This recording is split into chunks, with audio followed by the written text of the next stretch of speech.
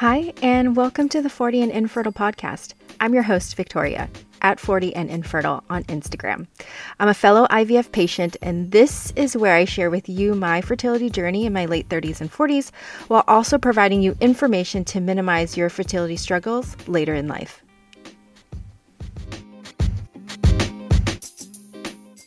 Episode 18. Today, I have the pleasure of having Dr. Zaher Merhi back on the show to discuss at-home IVF and ozone sauna. He was previously on episode 6 talking about PRP and how it can help egg quality and low egg count or diminished ovarian reserve. In case you didn't know, I met Dr. Merhi through Dr. Amy, the egg whisperer, and she introduced me to him because I was struggling with egg quality and egg quantity, and she thought maybe PRP would be a really good option for me to consider. So during the last episode, I learned about some new innovative things that Dr. Merhi and his office is doing. And so I wanted to dig deeper into these topics. So I invited him back for another episode and he agreed to come back to chat. So thank you, Dr. Merhi, for being here. What I do want to say about Dr. Merhi and Dr. Amy for that matter is that they are both really here for you. When you feel like others would have dismissed you or have dismissed you, or you were told that you couldn't try with your own eggs because of your age, they are the ones who are willing to let you try. And they don't necessarily, I totally want to be clear about this, they don't necessarily give you false hope or anything. They're very realistic in telling you if the statistics are working against you or if your chances are low. But if you know in your heart of hearts, this is something that you need to do, you need to try with your own eggs at least one time or 2 times or whatever before you're able to move on further in your path, then they're definitely here to support you in your journey. And it is just so meaningful. And I really want to thank them for being there for all of us who do want to try with our own genetics before we decide that, it is not going to work for us. So today's episode covers 2 topics, at-home IVF and ozone sauna. So first, I learned about the at-home IVF on episode 6, but also on Dr. Amy's podcast when he talked a little bit about it. So I wanted to cover this because I get messages from people who tell me they're, running low on their finances, or they're not sure if traditional IVF routes would work for them because maybe they don't produce very many follicles. And so they're wanting to know what else is out there. And so when I heard Dr. Merhi did something like this, I kind of wanted to explore this and see what it was all about. So I'll be completely honest. I have no clue how much this costs.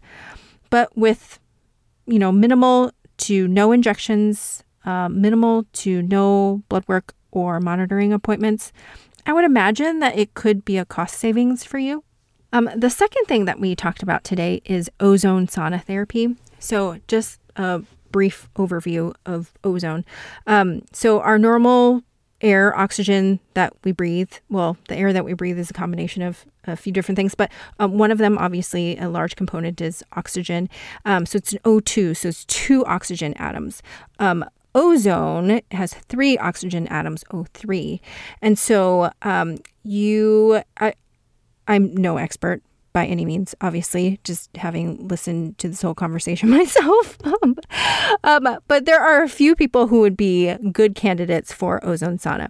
So Dr. Merhi recommends ozone sauna for those with low ovarian reserve, low AMH or high FSH or high FSH, poor egg or embryo quality, poor response to IVF medication, thin endometrial lining, inflammatory disease of the uterus or vagina. These are all things that he would recommend ozone sauna. So I'll let him kind of discuss all the details behind ozone sauna itself and why it works. But I hope you guys find value in this episode. And if you do, of course, please do me a favor. Leave me a 5-star review and a written review on whichever platform you're listening on. This will help get this information out to more listeners. And I encourage you to keep the questions and suggestions coming in. They're so helpful for me and for our guests, and it gets, more information into your hands. So please keep them coming. Dr. Merhi, thank you so much for taking care of all of us who are 40 and older, and thank you for pushing the boundaries of what we can do so that the 40-year-olds of the future don't have to struggle like the 40-year-olds of today do. So, all right, I always talk a lot, so sorry about that, guys, but let's do this.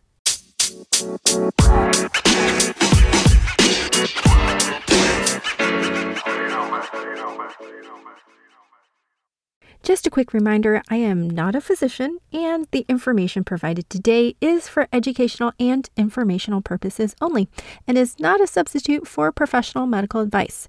So make sure that you consult with your own fertility doctor before choosing any medical therapies that may affect your fertility. Unfortunately, every person's situation is unique, and it is vital that you discuss your own personal situation with your fertility doctor to decide what is the best course of action for you. Okay, we have Dr. Merhi back. Thank you so much for coming back to talk to me, Dr. Merhi, even though I kept you from eating dinner last time. Thank you for forgiving me enough to come back.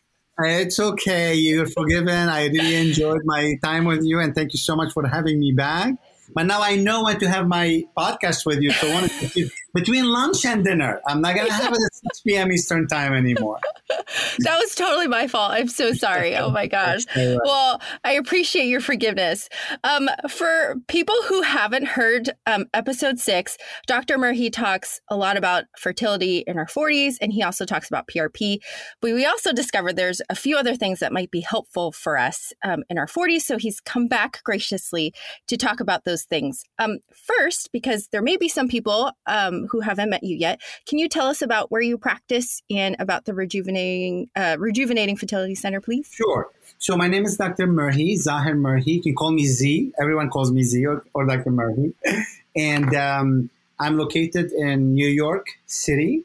We have 4 locations in New York area, New York State, Brooklyn, Westchester, Long Island, and Manhattan. And we have a location in Connecticut, in Westport, Connecticut. Our practice is called Rejuvenating Fertility Center. Our specialty is women who were told you never get pregnant with your own eggs, or women above 40 with low ovarian reserve. So we do a lot of innovative things. We do a lot of gentle IVF, natural IVF, mini IVF, IVF without injections, at-home IVF kit, which we have patent for. We do a lot of PRP, ovarian rejuvenation, for women who have low ovarian reserve and even early menopause, premature ovarian insufficiency, used to be called premature ovarian failure. We do ozone sauna for women who have inflammation. We also have a fellowship training program for doctors. So I'm an associate professor at SUNY Downstate University. And now we just got affiliation with Maimonides Hospital. These are in New York.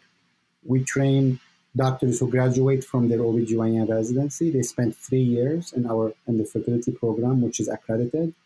And we do a lot of research as well. So that's, in a nutshell, our practice.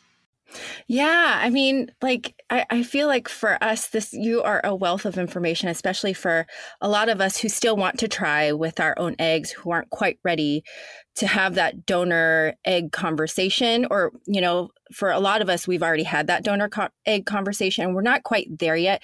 So having wonderful resources like you are just so invaluable to us. So thank you so much for what you do. And continuing to push that envelope and continuing to try these new things so that we still have some hope. You mentioned a few things that we'll talk about today. Let's start with the in-home IVF. And I know you talked about needleless IVF. Are these 2 different things? The answer is yes, because needle-free IVF, so there are people who are afraid of blood draws and afraid of injection. They both have needles. So for women who are afraid of needles with the injections, we have protocol that's only involve oral pills, nasal spray, and sometimes vaginal pills based on case-by-case basis, 0 injections. But also for those women, we do not draw blood. We take their saliva and urine when they come to monitor, and we can measure the same hormones. So this way they don't get blood draws. And also, there's a lot of people who have difficult veins. Some people, I walk by and I see my medical assistant sticking the patient multiple times because the vein is small or it breaks. So we can measure the hormones in the urine and saliva, the same hormones, and it's reliable if the patient follows the instructions. So that's called needle-free IVF. The at-home IVF kit is a different thing. The at-home IVF kit, it's a kit that we have a patent from the United States for it. So we're very proud to say that. And it has all the medication that you need. We will mail it to your house. You don't need to monitor. Zero. You don't have to go to do blood and ultrasound. It tells you day by day when to take the medication in the home IVF kit, and you fly to us on the day of the egg retrieval. That's it. So zero blood draws, zero ultrasound, zero everything. This we started in the COVID because a lot of people, during the monitoring, you have to go 4 or 5 times during the cycle. Sometimes, especially in Manhattan and other cities, they don't want to be in a public area and all this craziness. Look what happened in Brooklyn a couple of days ago with the explosion, with the guy. Crazy, but now there's pandemic, the COVID's coming back, there's a new variant. People don't want to travel in with other people. They don't want to go to monitor every other day. If you don't want to, that's totally fine. We will mail you the home IVF kit. You take step by step what we tell you, and you come to do the egg retrieval on after the nasal spray trigger. Now, is this the ideal situation? If you want to monitor, we would like to do a couple of monitoring because I want to know how your body is responding to the medication. But women who have regular cycles, think about it this way. If your cycle is 28 days, I know you ovulate on day 14. So I can give you medication with the home IVF kit to take, and I'll trigger you around day 11, and we'll bring you on day 13, which is the day before you ovulate, to do the egg retrieval. So this way, I know you're not going to ovulate. You following me? There's a small chance that patients ovulate when they come to do the at-home IVF kit because they didn't monitor. So if patients understand that I have it, 5% of patients might ovulate, when you come for the egg retrieval, unfortunately, because we're not monitoring you closely. So you need to weigh the pros and cons for everything in life. The benefit of the at-home IVF kit, there is 0 shots, just pills. You don't have to monitor and be late for your work or have someone babysit your kids and stuff like that. 1 visit for egg retrieval. But the disadvantage is, there's a small chance of ovulation. But you know what? Even if you monitor, there's a small chance of ovulation. A lot of people, they come the day of the egg retrieval, they ovulate. They lose the whole cycle. It happens, unfortunately. So the at-home IVF kit offers a lot of things. 1, less money. 2, no injections. 0, 3, less monitoring visits. And 4, convenience, honestly. Yeah. Mm-hmm. Do you care about follicle size at all? Yeah, we definitely do. We monitor, but remember, look, the follicle size, when you do stimulation, it takes days. You need days, right? If your cycle is, if you're 28 days, we know your follicle is going to be mature around day 13, 14. So if the follicle is not there yet, we do in vitro maturation. We mature the egg in the lab. It's not the end of the world. We get some immature eggs all the time.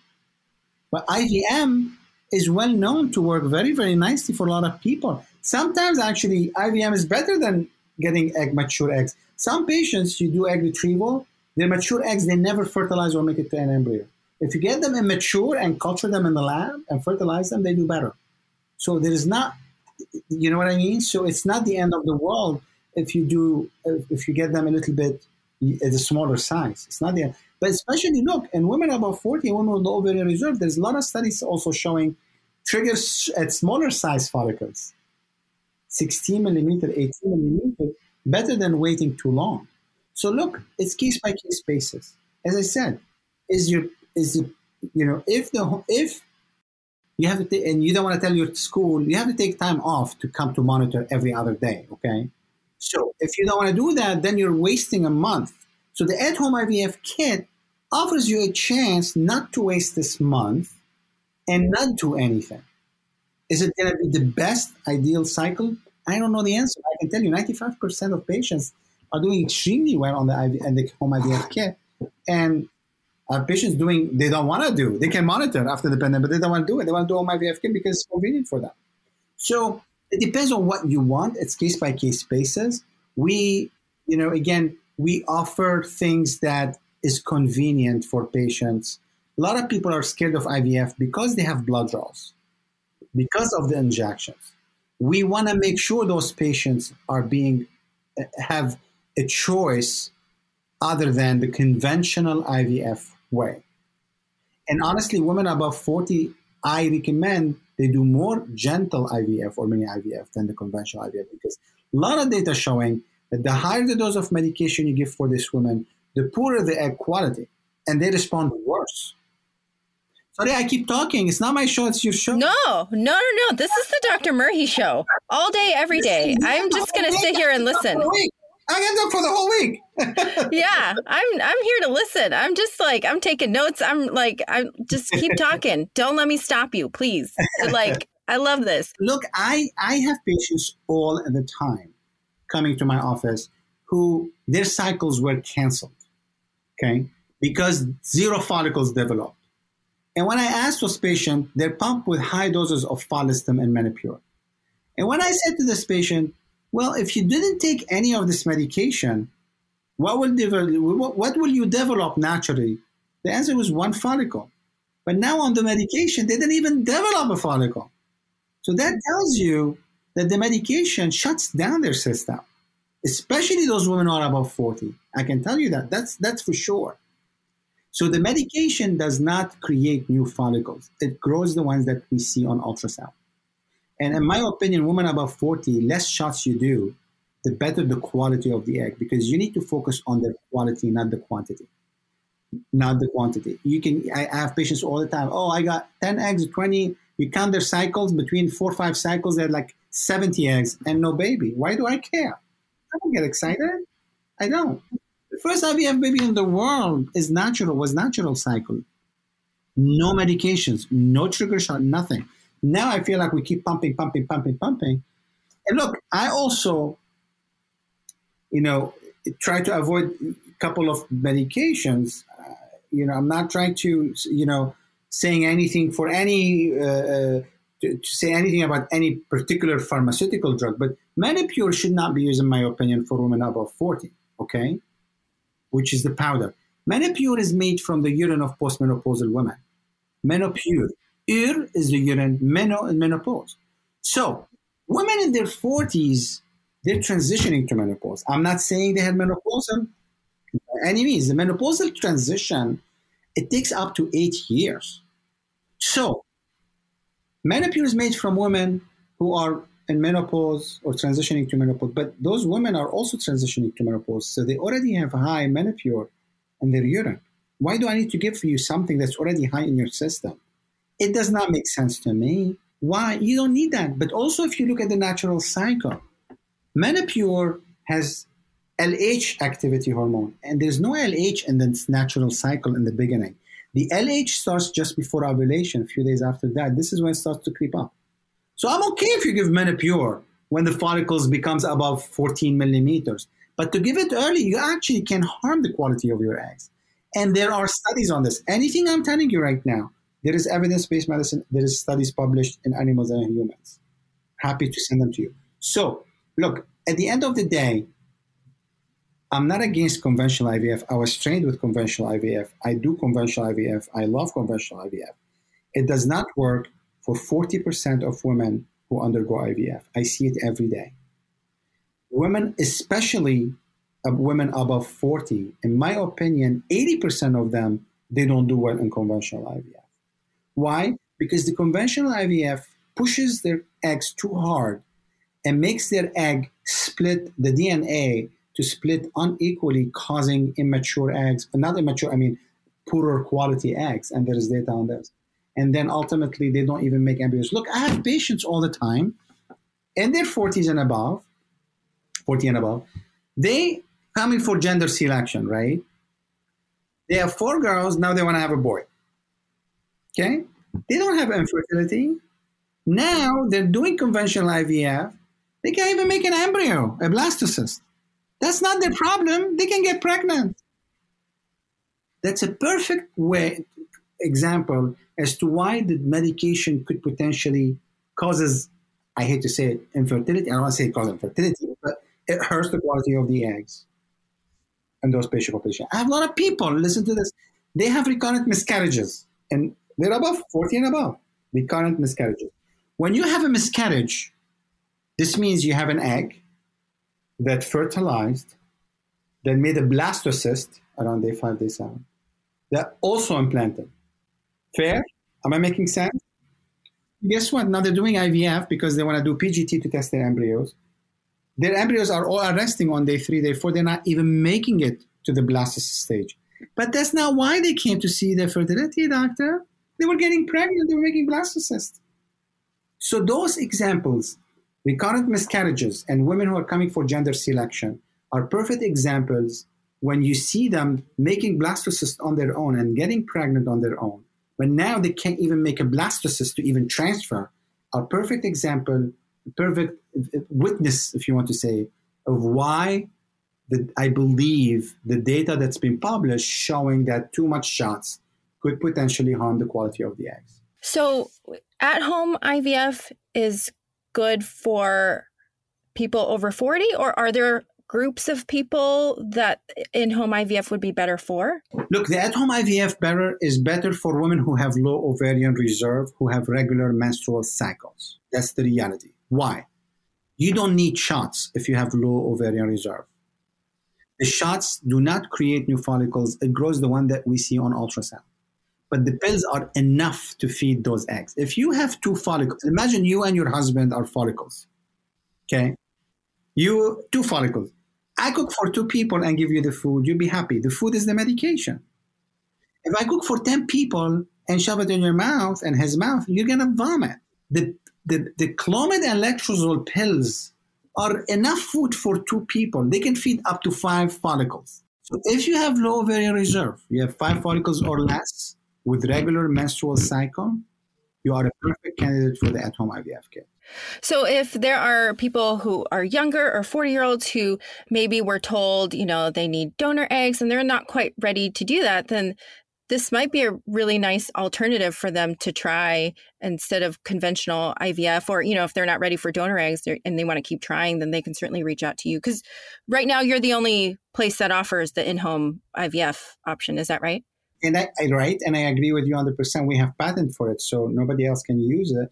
Look, the reality is, I always tell patients that if you try conventional IVF, it doesn't work for you, don't do it again. Why do we need? If it would have worked. Do something different. I'm not telling you this patient because I want patients to come to me. No, but you did something once, twice, 3 times, didn't work. You need to try something different. Or to me, it's a waste of money and time and energy. I always, even sometimes I do gentle IVF, it doesn't work. I tweak the protocol and I do conventional IVF, or I do IVF without injections. You need to try something dramatically different every cycle. Body tells you when the body likes something, it works. If it doesn't work, move on. Right? But also, this is an important thing. A lot of patients say, I did conventional IVF and I had my child.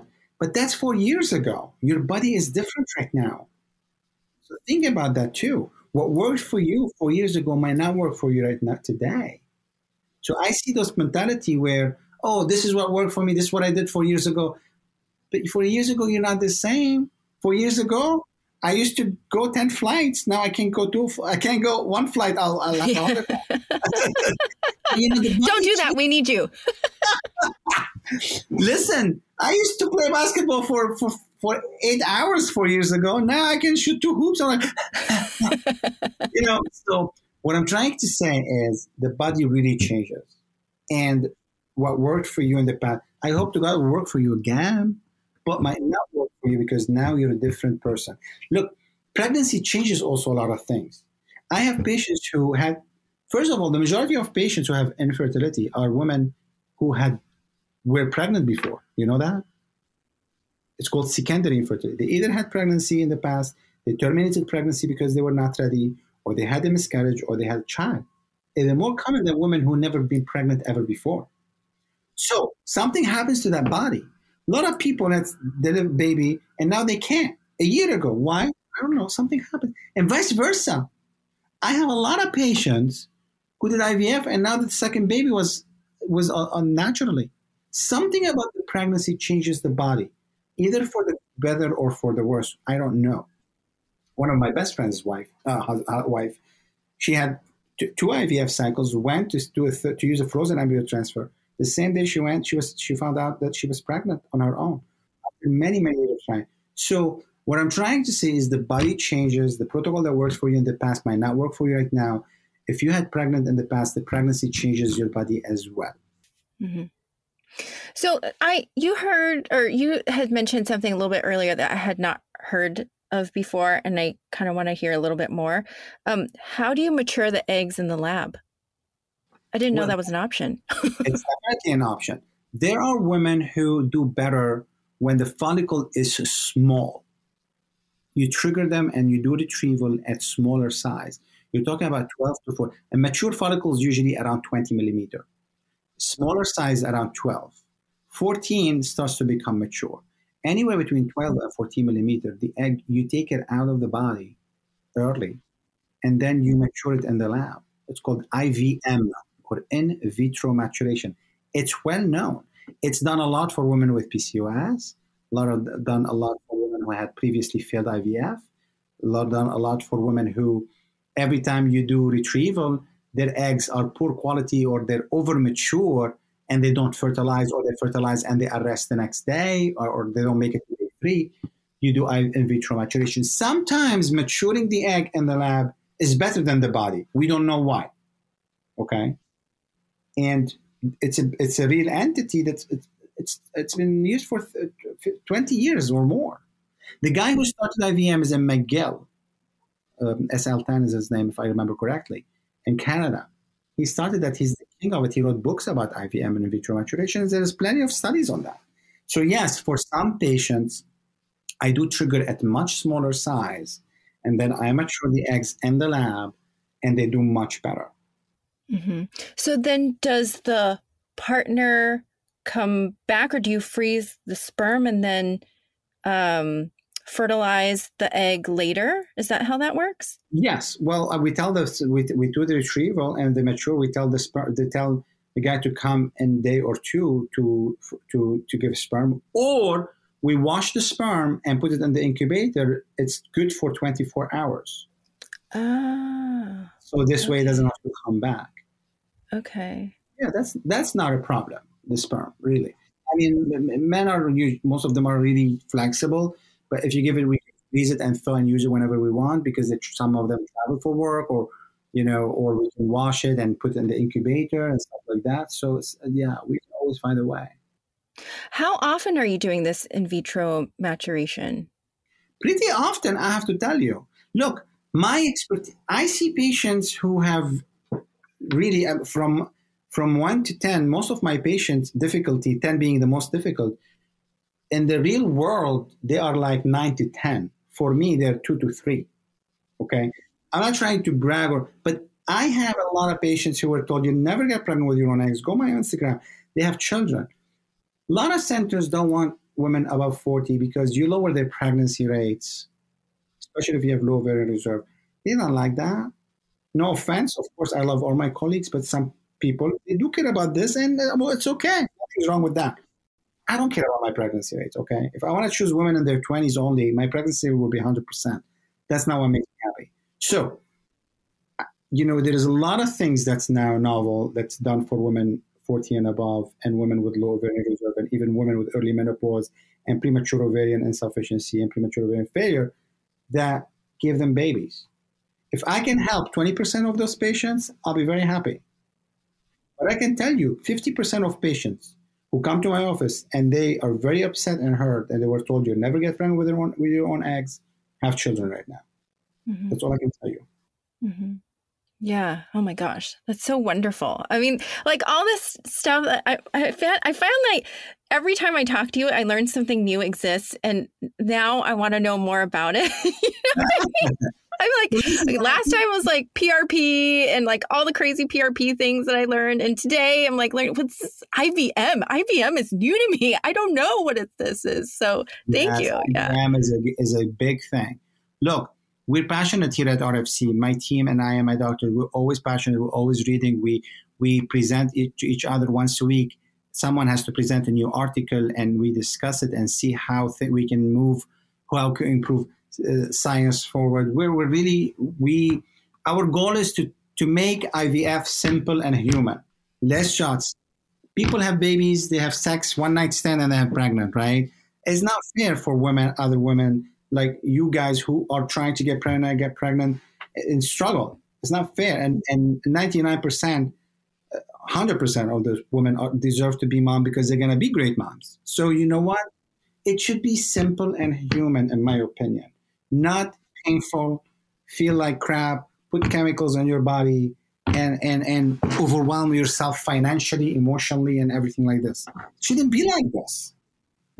Look, Uber and Amazon, you can order now to your house, right? They made it easy for you to shop. You save money, time from going out and parking and this and that. So why you can't have babies like this? Why would not home IVF kit ship it to your door and do IVF and come to us one time? So it shouldn't be hard. Yeah. No, I totally agree. You're singing my song. I'm like, I'm listening. You're singing. I'm listening. And this should be injections for men because women takes all these injections and these men do nothing except masturbating in a cup, and it's not fair. Man, they complain. Oh, I can't produce. I mean, come on. Sorry, I was joking. Oh my gosh. Man, really, a lot of men are great. Yes. Really, just joking. I'm just always on the women's side. I'm always on the women's side. We appreciate that. But let's switch gears a little bit because you also offer Ozone, and that I learned that from you too. So can you tell us more about Ozone Sauna? So I didn't know what Ozone Sauna is until 4 years ago when one of my patients said to me that she moved from California. She said, Dr. Merhi, you should get ozone. It's good for the reproductive system. I said, what is Ozone Sauna? And she told me. And I contacted the company, and they told me about their machine. I went on PubMed, where medical articles published, and I found hundreds and hundreds of studies on ozone therapy in humans to treat dermatitis, arthritis, Crohn's disease, hair loss, like so many things. And then 0 studies were on human and reproduction, but there's tons of studies on animals, cows, mouse, rats, that ozone therapy improves egg quality and sperm quality. I'm like, so why we don't do that? So what I did is I started studying ozone sauna. I had a PhD student who spent 3 years with her thesis studying ozone, and we published tons of studies showing that ozone sauna improves egg quality in women with low ovarian reserve. Now, what is ozone sauna? It's a machine, you sit in it, your head will be up, you'll sit naked in this machine, you're covered, right? But you're not breathing the ozone, your head is out. And also there's a small hose that you put it vaginally and blows ozone in the vagina that goes to the uterus and ovaries. The ozone is oxygen O3. The oxygen that we breathe in the air is O2. So instead of 2 molecules, 3 molecules. It's a very powerful oxygen, but also is a very powerful anti-inflammatory agent. And also it's a very powerful vasodilator, meaning it improves open blood flow to the ovaries and the uterus. So you sit in this machine half an hour. It's very relaxing. The catheter that you put vaginally is really tiny and, so very relaxing, half an hour, twice a week for 3 weeks. And then we looked at IVF before and after in the same patients. We did IVF, cycle 1, ozone for 6 sessions, 3 weeks. We did cycle 2. We compared cycle 2 to cycle 1. Cycle 2 and cycle 1 were very, very similar. Cycle 2 and cycle 1 had similar number of eggs. But cycle 2 had almost double the embryos compared to cycle 1.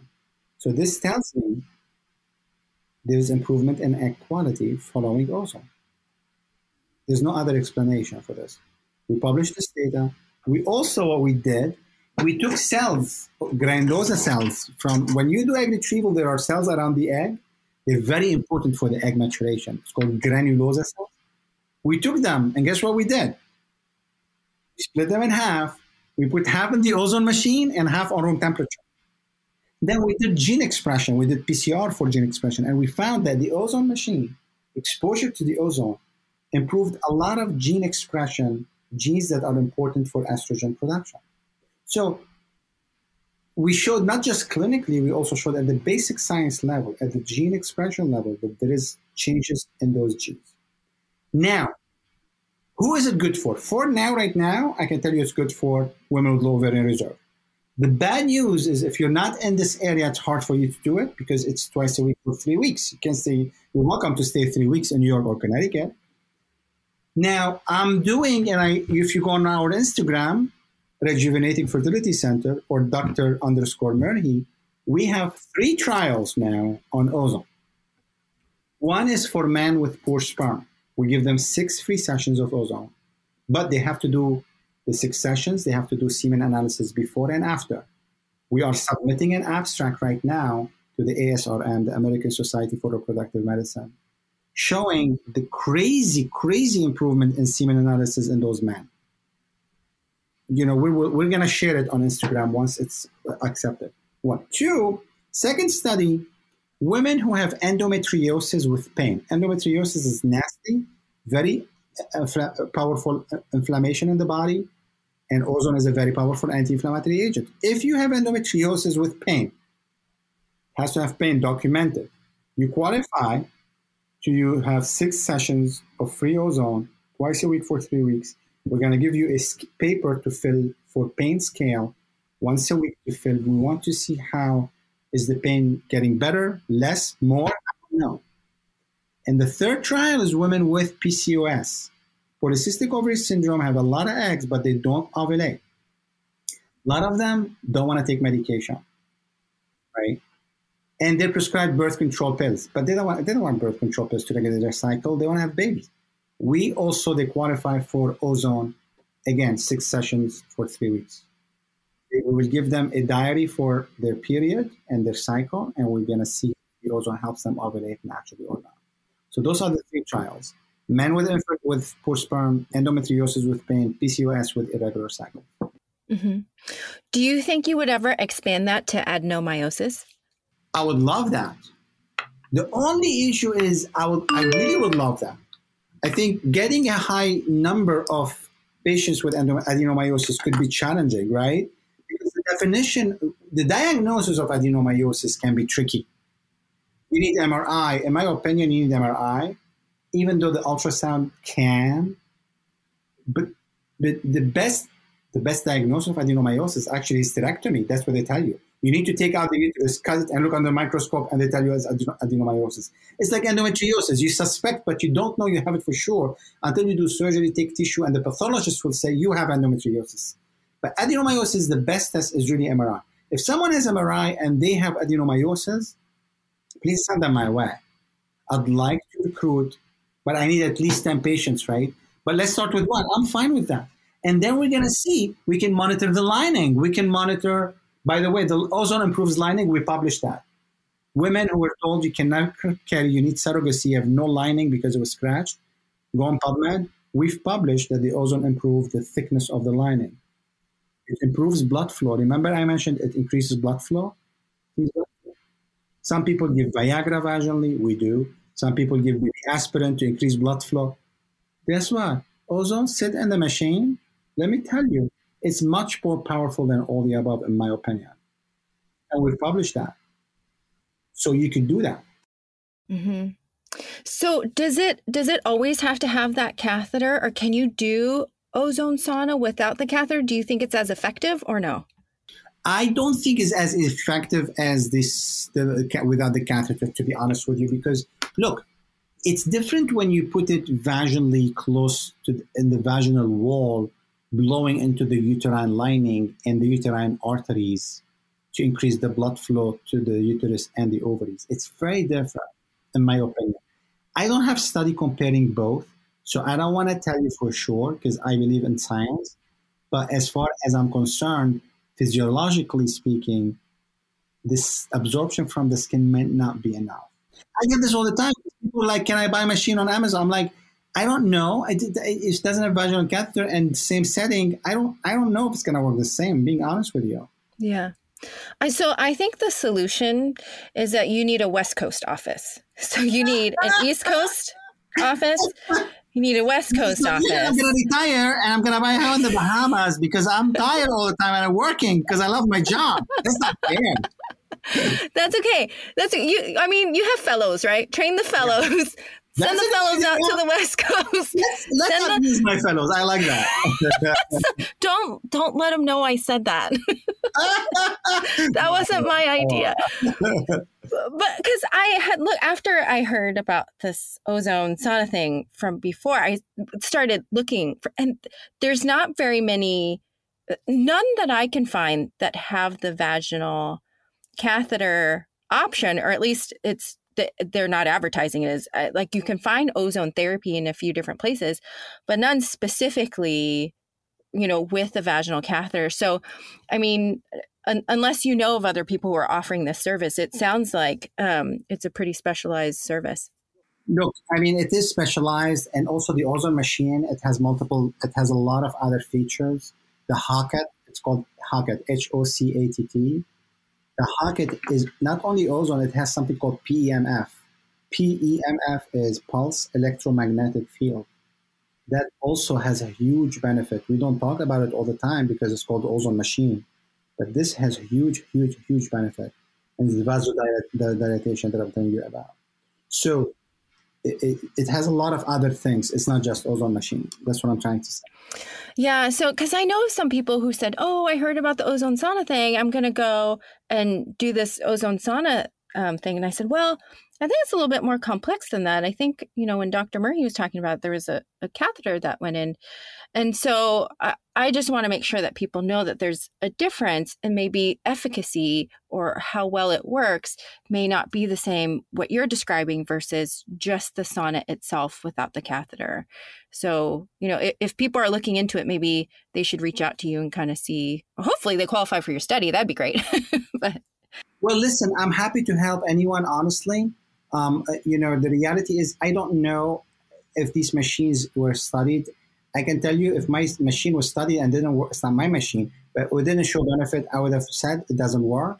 I just stopped embryo glue. We were using embryo glue to increase implantation. I didn't see benefit. I just stopped it last week. I said, no more. I can't take people's money just because I looked at my data. It didn't improve implantation. So why am I need to use it?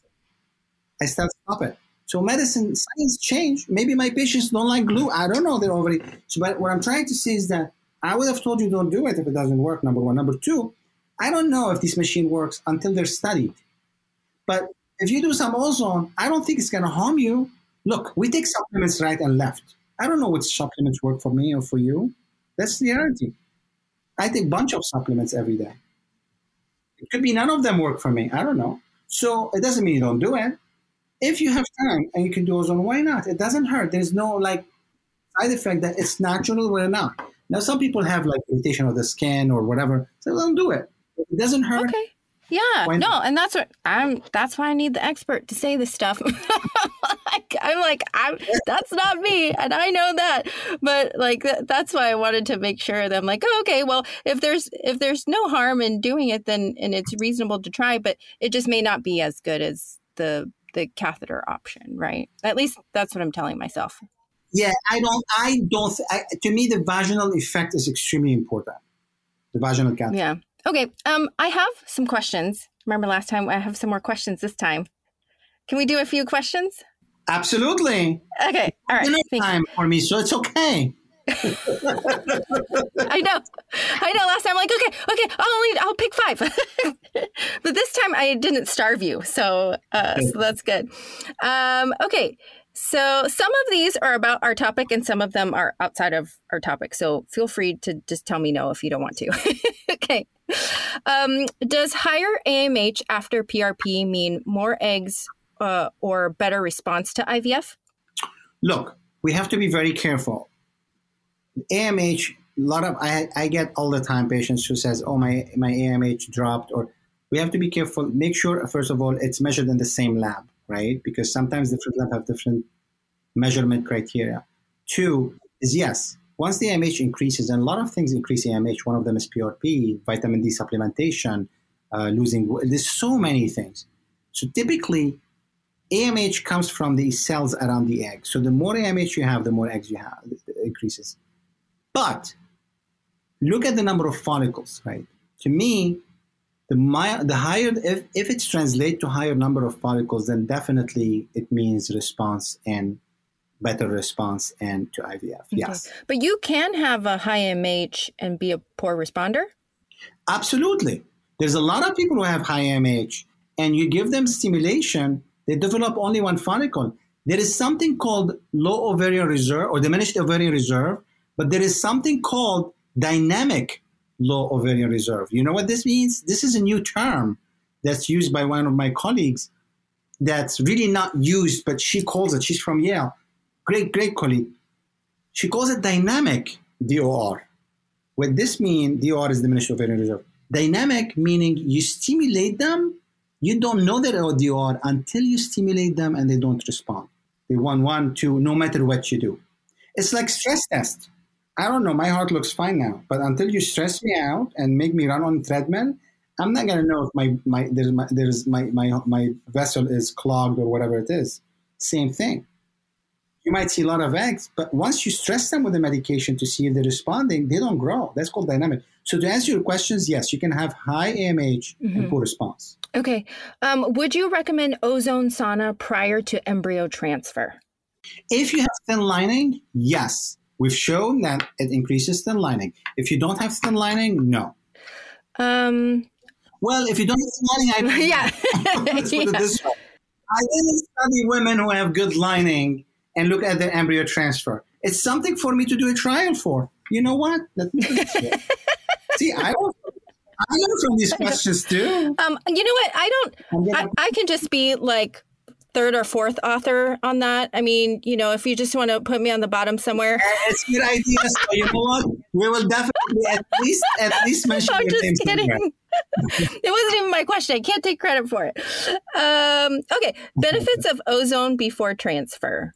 Again, I don't think it's going to harm. I don't think you should do it if you're pregnant because I don't know the effect on pregnancy. If you have failed implantation or thin lining, if you have thin lining, yes, for sure. If you have failed implantation but good lining, I don't know the answer. I'm going to do this study for sure now.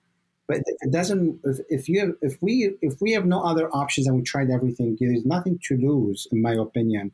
Ozone is not harmful. Why not? But I don't know the final answer until I design a study. And do you know how long the benefits are of ozone sauna?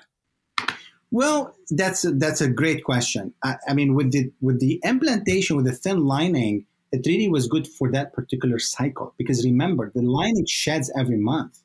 So I can build lining beautiful, great with ozone, but then you're going to have a period and then it's gone. So you're building a new lining again. Right. So if potentially, if that were the case, then you'd have to come back for your next cycle to try and, okay. Exactly. Gotcha. Okay, what about PRP to help with lining thickness? There are tons of studies on PRP, intrauterine infusion. I do it all the time. It works. Published showing that PRP increases endometrial lining and stickiness. For endometrial thickness, to make it thicker, you need to do it 3 times, not once. You need to do it in the beginning of the cycle twice, and then once before you do the embryo transfer, like when you start progesterone, a couple of days before. Oh, okay. Maybe if you're not sick of me yet, maybe you come back and we talk about PRP for the uterus. Maybe we can do one in like August. Yeah.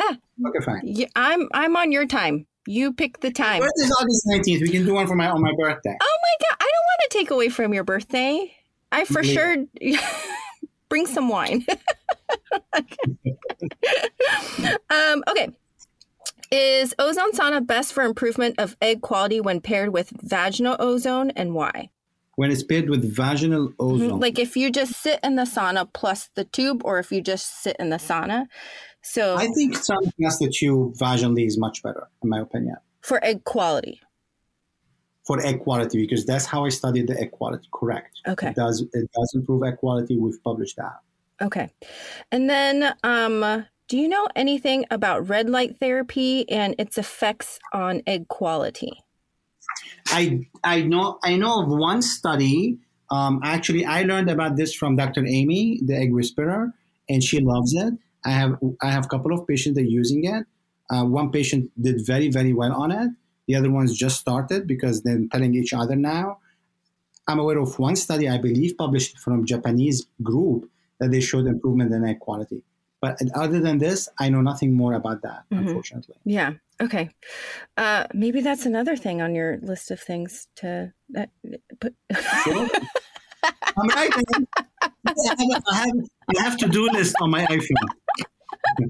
I'm like, yeah, let's learn more. How do we learn more? Okay.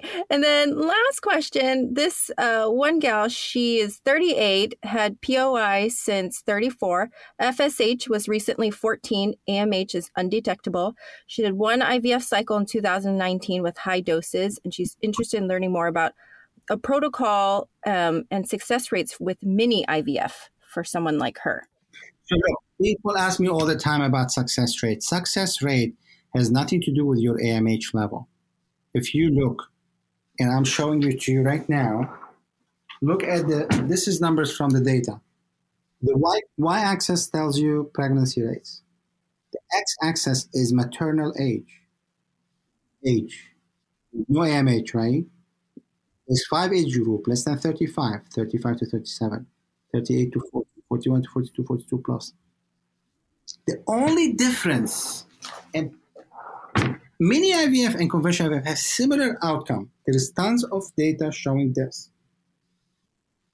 What matters if you're looking at low AMH, you need to do lower stimulation, less eggs, less food.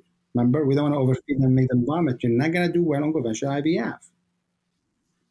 If you have twin sister that has very high AMH, you both have similar outcome of getting pregnant with IVF. But your twin sister with high AMH would do one cycle and get 20 eggs and done. But you might need to do 5 cycles to get to the 20 eggs, but you both have similar outcome because they're the same age. That's the difference between low AMH and high AMH. Is how many times I need to do the IVF to get to the similar outcome. Mm-hmm. Yeah, I think, and I do this too. I get caught up in my AMH and go, oh my gosh, my AMH dropped and what do I do now? And it's so easy to get stuck on that number as opposed to using it as one data point in the bigger picture of things. I agree. Look, AMH is great. I love AMH. I've been studying AMH for 20 years, right? It's one of the best markers. It tells you right now how things are. But to follow and be obsessed with it, it's not a good thing. It's like mammogram. You don't do mammogram every 2 months. You do once a year. You need time to see difference. But also what I tell people, if I take your blood right now and send it to 2 different labs, you will get different results. You might get 0.4 here, you might get 0.6 there. There is always a test. Any test has 15% to 20% margin of variation. That's considered normal. So be careful also. And the lower the AMH, the more likely that margin of error is higher, right? So 0.4 to 0.6 is what? 40%, right? I'm terrible in math, but let's say that's a big number, right? But the reality is also every lab uses different machine and assay. So you need to make sure you're using the same assay, but even there is in any testing, there is intra variation and inter variation. Intra meaning if you give your test to 2 people, you're going to have different results. If you give your blood to the same person to run it today and run it tomorrow, you will get different results. So time All this is laboratory 101. There is variation in everything. So be careful. And what I'm trying to say, don't be obsessed with the number. It's just a number. You need a baby. If you have AMH of 1,000 and all your eggs are bad quality, I don't care. Give me one good egg that gives me a baby. AMH is a measure of quantity. It's a reserve. When you say reserve, it's how much, not how good. So don't confuse quality with quantity. It tells you nothing about the quality. Can I go eat now? Yes. Okay. I think you make me hungry. I think you open my appetite. I have to tell you. I really have to tell. I know. Next time I'm gonna have to send you snacks. I'll DoorDash you. Yeah, I'll DoorDash you snacks ahead of time, so that you'll be fully prepared for your session. But how do people reach you if they need you? If they want to do a consultation with you, or if they have questions with you for you, how do they reach you? You can email me on. Honestly, you can send me a DM on Dr._Merhi on Instagram or Rejuvenating Fertility Center. Send a message there. That's the fastest way. Or you can go to Rejuvenating Fertility Center. We have the phone number there and dial it. And ask to speak to me. Or you can go to our website, Rejuvenating Fertility Center, go to contact us, fill your information. So there's many ways, through the website, through the phone, and through Instagram. And I think you said a large part of your practice, people travel to you outside of New York. Around 40% of our patients are outside New York area.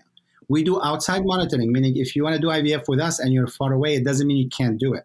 I have patients right now in Europe doing IVF with me. I do the protocol. They just need to find a place to monitor. When they're ready for the retrieval, they fly and we do the egg retrieval. So they're getting our protocol and our lab. Okay. Dr. Merhi, I have to thank you for being so patient with me. It's my pleasure. I enjoy talking to you as always. And thank you so much for having me for the second time. Yes. Thank you. And we'll plan for another one. I mean, honestly, you have an open invitation whenever you want to.